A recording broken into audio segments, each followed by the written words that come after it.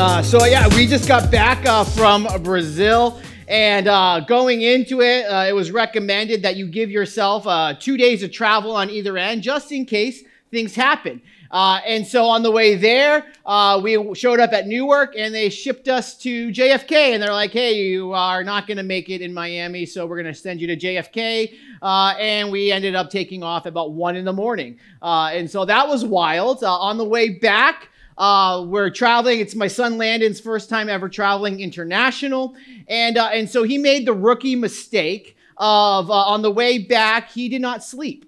He watched 3 or 4 movies on the flight and did not sleep a wink. One wink. Right before, as we were landing, he finally fell asleep and then would not wake up. I literally had to slap him on the face to be like, dude, we're getting off the plane. To which he started being animated about why people weren't getting off the plane fast enough. And I was like, well, we're still rolling into the terminal. So, stop losing your crap here for a second. And so then we got off, and there was a bunch of delays, customs and security. Took a wild time. We show up at the final gate at 8:25, and our flight took up at 8:33. We just missed them closing the doors. And so that led to delay, standby after standby. We got standby. Graham actually got a ticket for a flight at about 3 o'clock. They handed him the ticket and then said, oh, the flight's canceled. Like literally that's how that worked out. And so in the afternoon, here's a picture of Landon. At that point, he had enough. We were waiting for a plane at about, I think it was supposed to take off at 7. We were on standby. My dude was just like, I'm out. And so he grabbed the blanket that mommy packed for him, and he went onto the floor right there in the middle of the airport and fell asleep. Now, here's where it gets interesting. He would not wake up. I had to shake him. I was lifting his arm and letting it fall on the concrete floor, the floor right there. Nothing was waking up. Finally, I did get him to wake up. And come to find out, what happens over the next few moments was Landon sleepwalking. Landon got up and was super angry about the Skittles that Graham had bought him, or the Starburst that Graham had bought him. He's like, Dad, there's no room in my backpack. And then he threw them down on the ground, and we're like, dude, Graham is right here. He just bought you these. Like, what are you doing? And then he's like, I gotta go to the bathroom. Dad, I gotta go to the bathroom. I was like, okay, well, it's like right here, and pointed over here. And so Landon walked over here towards a trash can. And I was like, oh dear Lord, no. No. And I was like, doofus, the bathroom's over here. So he made it over the bathroom. And then he walks out of the bathroom, and I'm holding his backpack. And I was like, dude, you need your backpack. He's like, I got my backpack. And he went to pick up a backpack off the ground in front of an old man that was sitting on the ground and proceeded to tell me how that was his backpack. And I was like, doofus, I'm holding your backpack. You're holding somebody else's backpack. So thankfully, the dude knew that my son was like sleepwalking or something. And then we get to the terminal. He proceeded to fall asleep. And that's where Graham and I were like, we just need to go get a hotel because homeboy is done. And we would look at the situation and we would say, you know what? Even though he was acting unreasonably, the situation was unreasonable. It's kind of like, in that regard, it's kind of a reasonable response to an unreasonable situation. What I want to look at today is those moments where, like my son Landon, where life is throwing things at us, and we just kind of want to say enough. Where we want to respond to human nature, respond to an unreasonable situation unreasonably, and have that be okay. Here's faith, though. Faith will take when we have an unreasonable situation before us, and there's some reasonable outcomes, reasonable responses to freak out or to lose one's mind or things of that nature. Humans would say that's a reasonable response. Faith drives us to do the unreasonable when faced with the unreasonable. And so today we're going to look at a passage in the Gospel of Luke where Jesus confronts us and confronts our feelings and asks us and demands of us that we would respond in an unreasonable way out of our faith and out of our love for the Master. So in the context of what we've looked at with Pastor Diego in the last few sermons is that we have to fight temptation And when we are fighting temptation, you know what that means? That means I feel like doing something and I ought not to do it. We have to do things when it comes to serving our God that I do not feel like doing, but I ought to do. And so here's where we're going to pick it up. Jesus speaks to the Pharisees, and he says this in Luke chapter 17. He says, will any one of you who has a servant plowing or keeping sheep say to him, when he has come in from the field, come at once and recline at table? Will he not rather say to him, prepare supper for me and dress properly and serve me while I eat and drink, and afterwards you will eat and drink? Now, the original language has this word doulos, which actually means slave. And that changes the story a little bit. That changes the parable that Jesus is talking to us about just a little bit. Because servant insinuates kind of a 9-to-5 job. A servant kind of insinuates that I have a choice. A servant kind of insinuates that I can walk away when I don't feel like it anymore. But a slave, that's a completely different context. That takes choice out of the matter. You just do what you are told. But when the Bible was translated, slavery had a very dark time. And so I have to acknowledge that as we talk about a slave and a master, I'm a white middle-aged man using these words.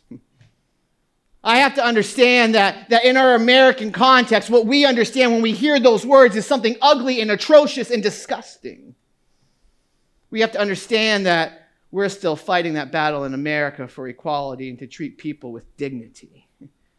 And so I'm just going to acknowledge that is the perspective that many of us have, and I acknowledge that's the perspective that I can't divorce myself from as a white middle-aged man. But what I want to address here is the Bible's perspective, because Jesus is talking about this in a way that the original audience would not look weirdly, or not look at hey, this is an odd way to be talking. This was a part of their culture, and it wasn't always like our American history.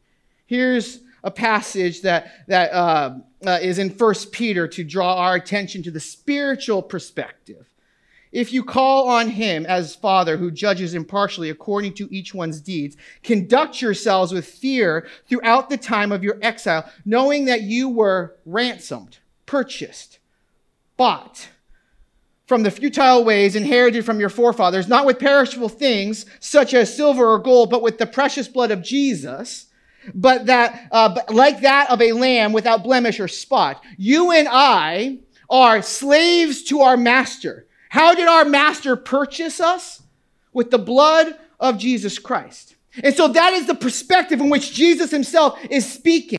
He tells this story to the Pharisees, which would understand the context that they themselves are living in, that there would be a slave that is watching the sheep, working the fields, working all day long, and is utterly tired. Hard work, laborsome, exhausting. And Jesus brings out this common sense thing of, at the end of the day, the servant is going to get into the house, and the servant will not be waited on. The servant will do the waiting and make the dinner, and then after that, go into eat. That you've done your job, but there's still more work to be done, even when it feels unreasonable. As I thought about this at Wellspring Church, there were two names, and there's plenty of examples, plenty of examples. But let me and I won't use their names, but let me tell you about Person A. Person A serves on our elder team as a deaconess. Person A spends 3 to 4 hours a week counseling and talking through life issues with other women. Person A helps organize our mentoring relationships and helps other people facilitating their relationships to grow in their walk with Jesus. But Person A oversees a starting point, Bible basics and well basics. Person A, in her context, many of us would say that is enough. We would look at her life, we would look at her time and whatnot, and we say, okay, that is plenty and that is enough. But when I look at her life, what is over the top? What would be, hey, I've worked all day and now I'm going to serve the master dinner?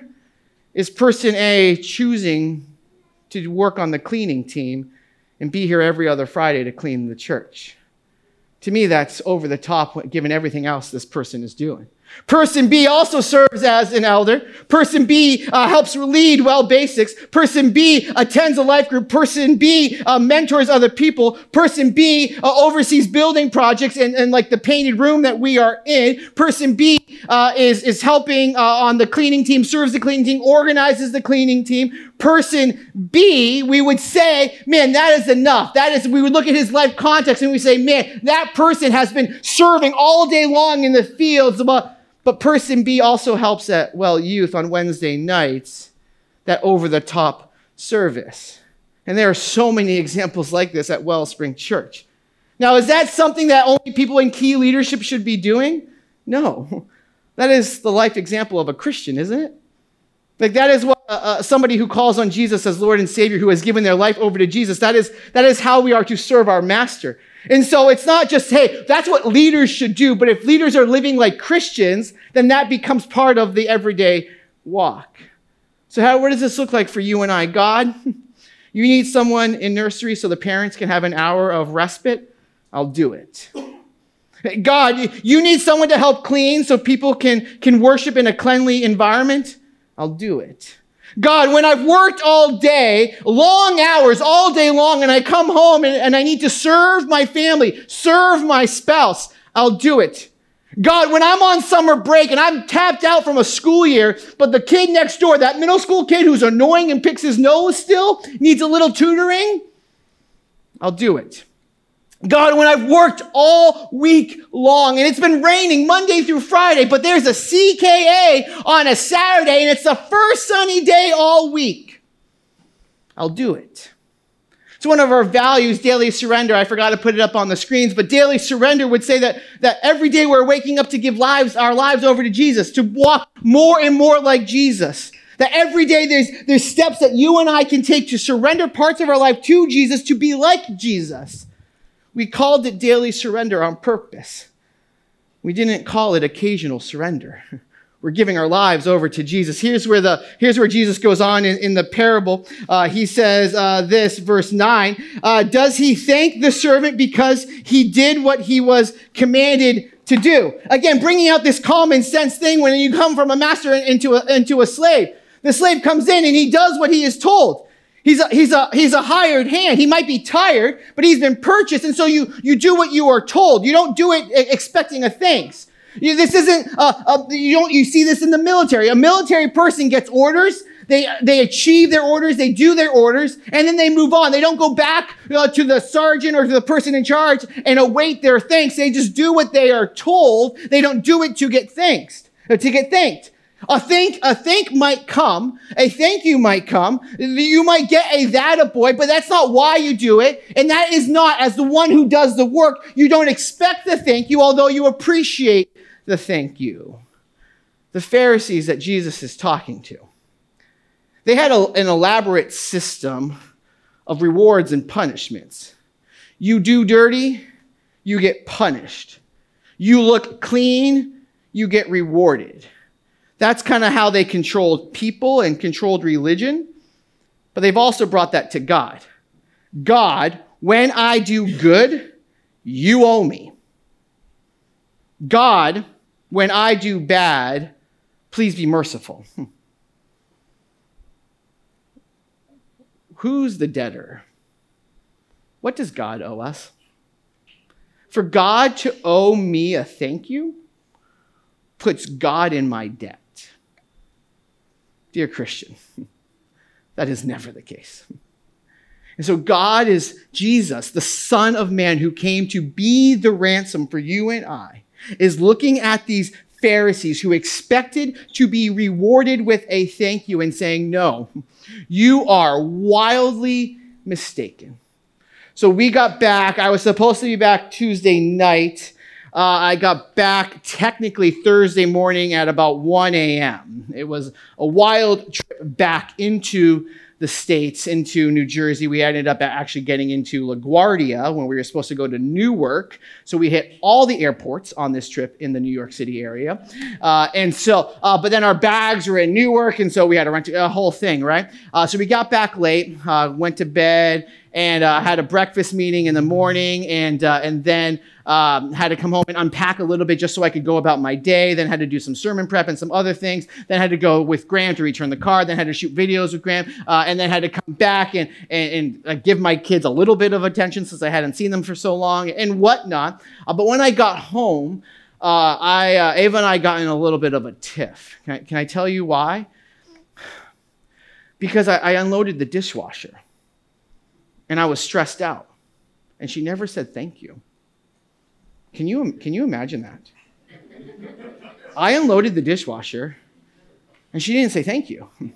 Now, we didn't actually get in a fight, but now we are. I kid, but because I did do the dishwasher, but I didn't look at her and be like, come on, where's my thank you? Because that would be the black eye. Like, I'd be up here with okay, no, I can't do, okay. But in all seriousness, can you imagine if I had? We laugh because it's comical, because that doesn't happen. That's not how it should happen. If I live within my household, I do certain things. I give my kids $10 a week to do garbage work. And so when they come to me thinking, hey, you owe me that $10, hey, and they complain about the chores that they have to do, I want to stick my foot up their butt, because I'm like, I'm wildly overpaying you just to be a member of my house. You're going to do it with a smile on your face, or you're going to have my foot up your butt. That's what it means to live in this house. And I kid, I'm not going to actually stick my foot in any person's butt. But when you and I do what we are supposed to do simply because we are supposed to do it, you know what that's called? Maturity. When you and I do what we are supposed to do, but expect to be worshiped for it, you know what that's called? Immaturity. We're not supposed to live in God's house like we're a 40-year-old something living in our parents' house expecting mommy to take care of us all the time, and we're supposed to be worshiped for it. There's a time to serve our King, and that is kind of always. God doesn't owe us anything. He has never owed us anything. He never will owe us anything. There's an old song, some of you all remember it, is that Jesus paid it all.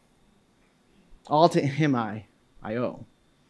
Jesus ends this little parable with this. So you also, when you have done all that you were commanded, say, we are unworthy servants. We have only done what was our duty. Our attitude and our duty, our delight is to serve our King. Our delight is, and the point is that God is superior. I'm not the superior one.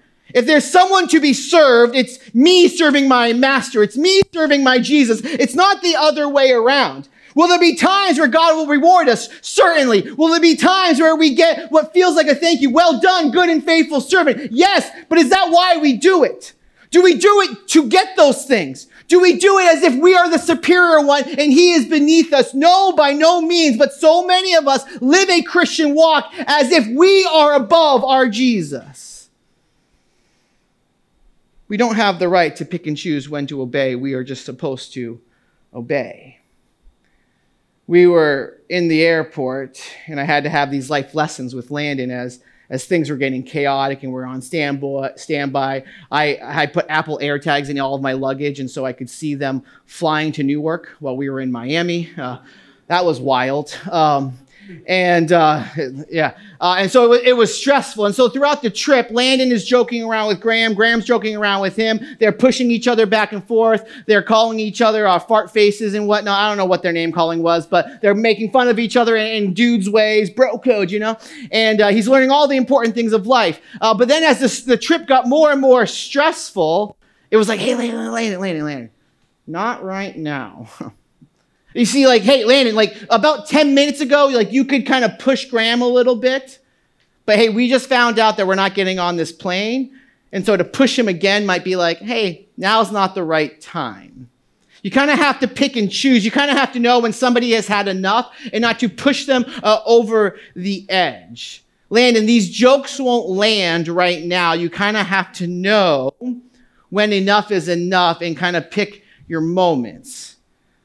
I heard this quote in a book I was reading while in Brazil. It says, "Experience is a cruel teacher.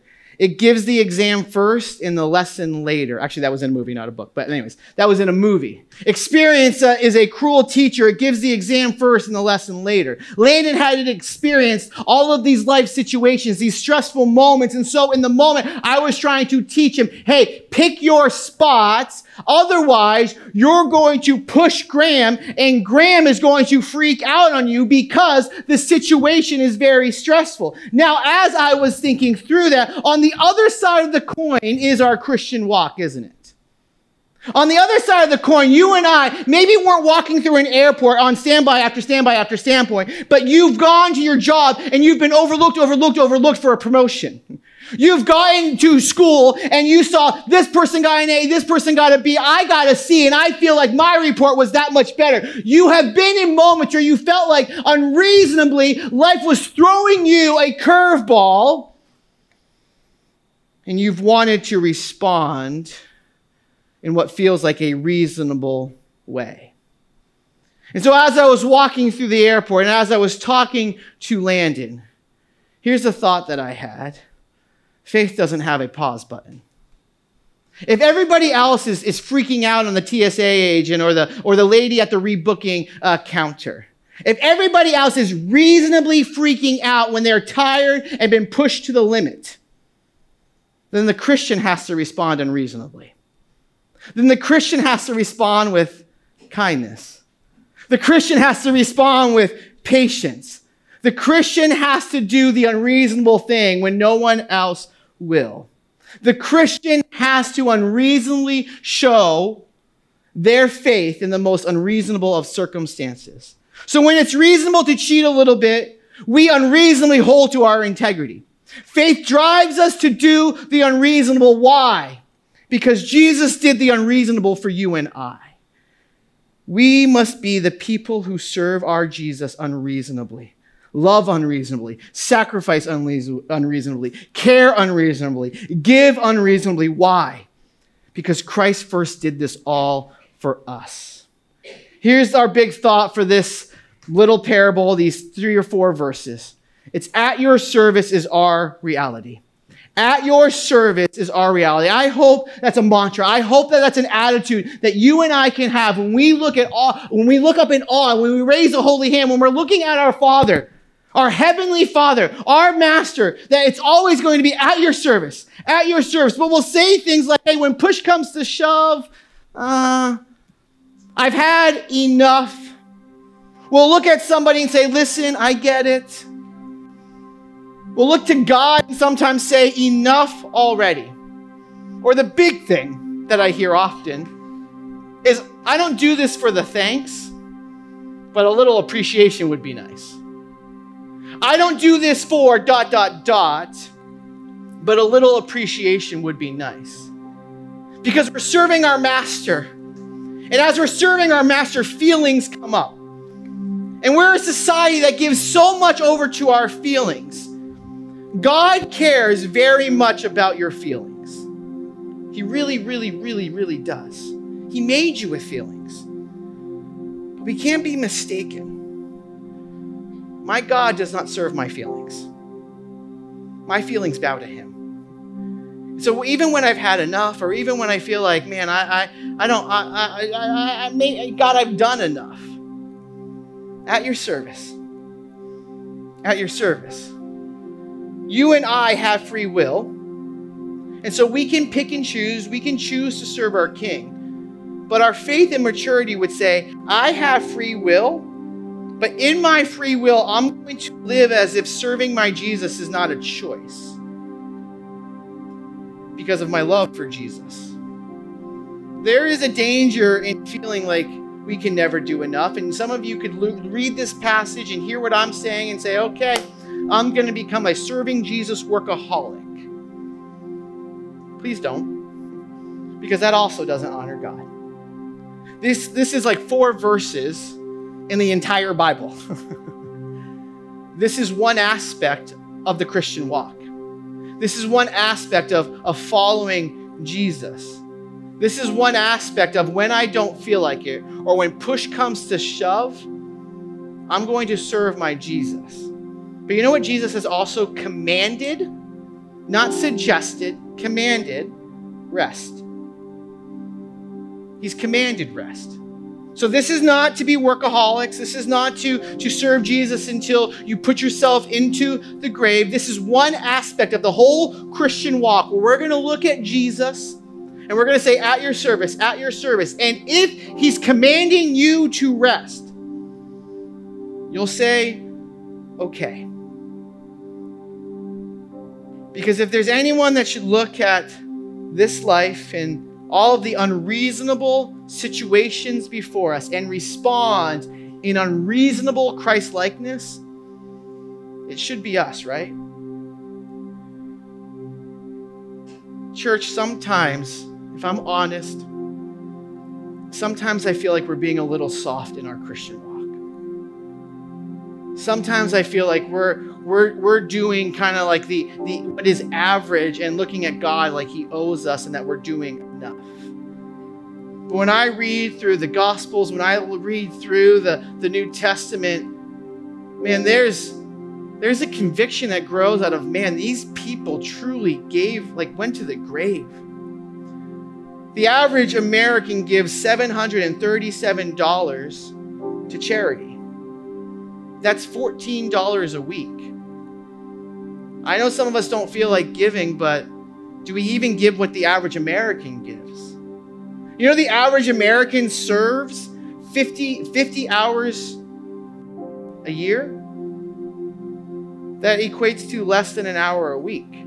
That's the average American serving charitable work with just under an hour a week. Are we doing the average American? And at the same time, are we called to be an average American, or are we called to be like Jesus? And so here's my challenge to you and I, is simply this, and it's going to have to be something that you have to sort out with God. Do one God thing this week that may not be your thing. Because life is hard. And I'm not trying to divorce myself from the realities of life. Life is hard. And there's going to be moments where I don't feel like saying no to this thing that I want to purchase so that I can help build God's kingdom with my finances. There's going to be times where I feel like going to do X, Y, and Z, but I'm going to go and serve in this capacity or serve this person, and I don't feel like it. But maybe that's the moment where God will receive it as worship, when you're choosing to do what you do not feel like doing because you simply love your Jesus more than anything else. And so this week, I challenge you to do one thing that may not be your thing, that maybe you've been avoiding, maybe you've been saying, no, I'm not going to do it because I don't feel like doing it. This week, out of love for Jesus, would you choose to do that one thing that you do not know, that you do not feel like doing, but you do know Jesus will receive worship through it? Would you guys stand and let me pray over you before we go into a song of worship?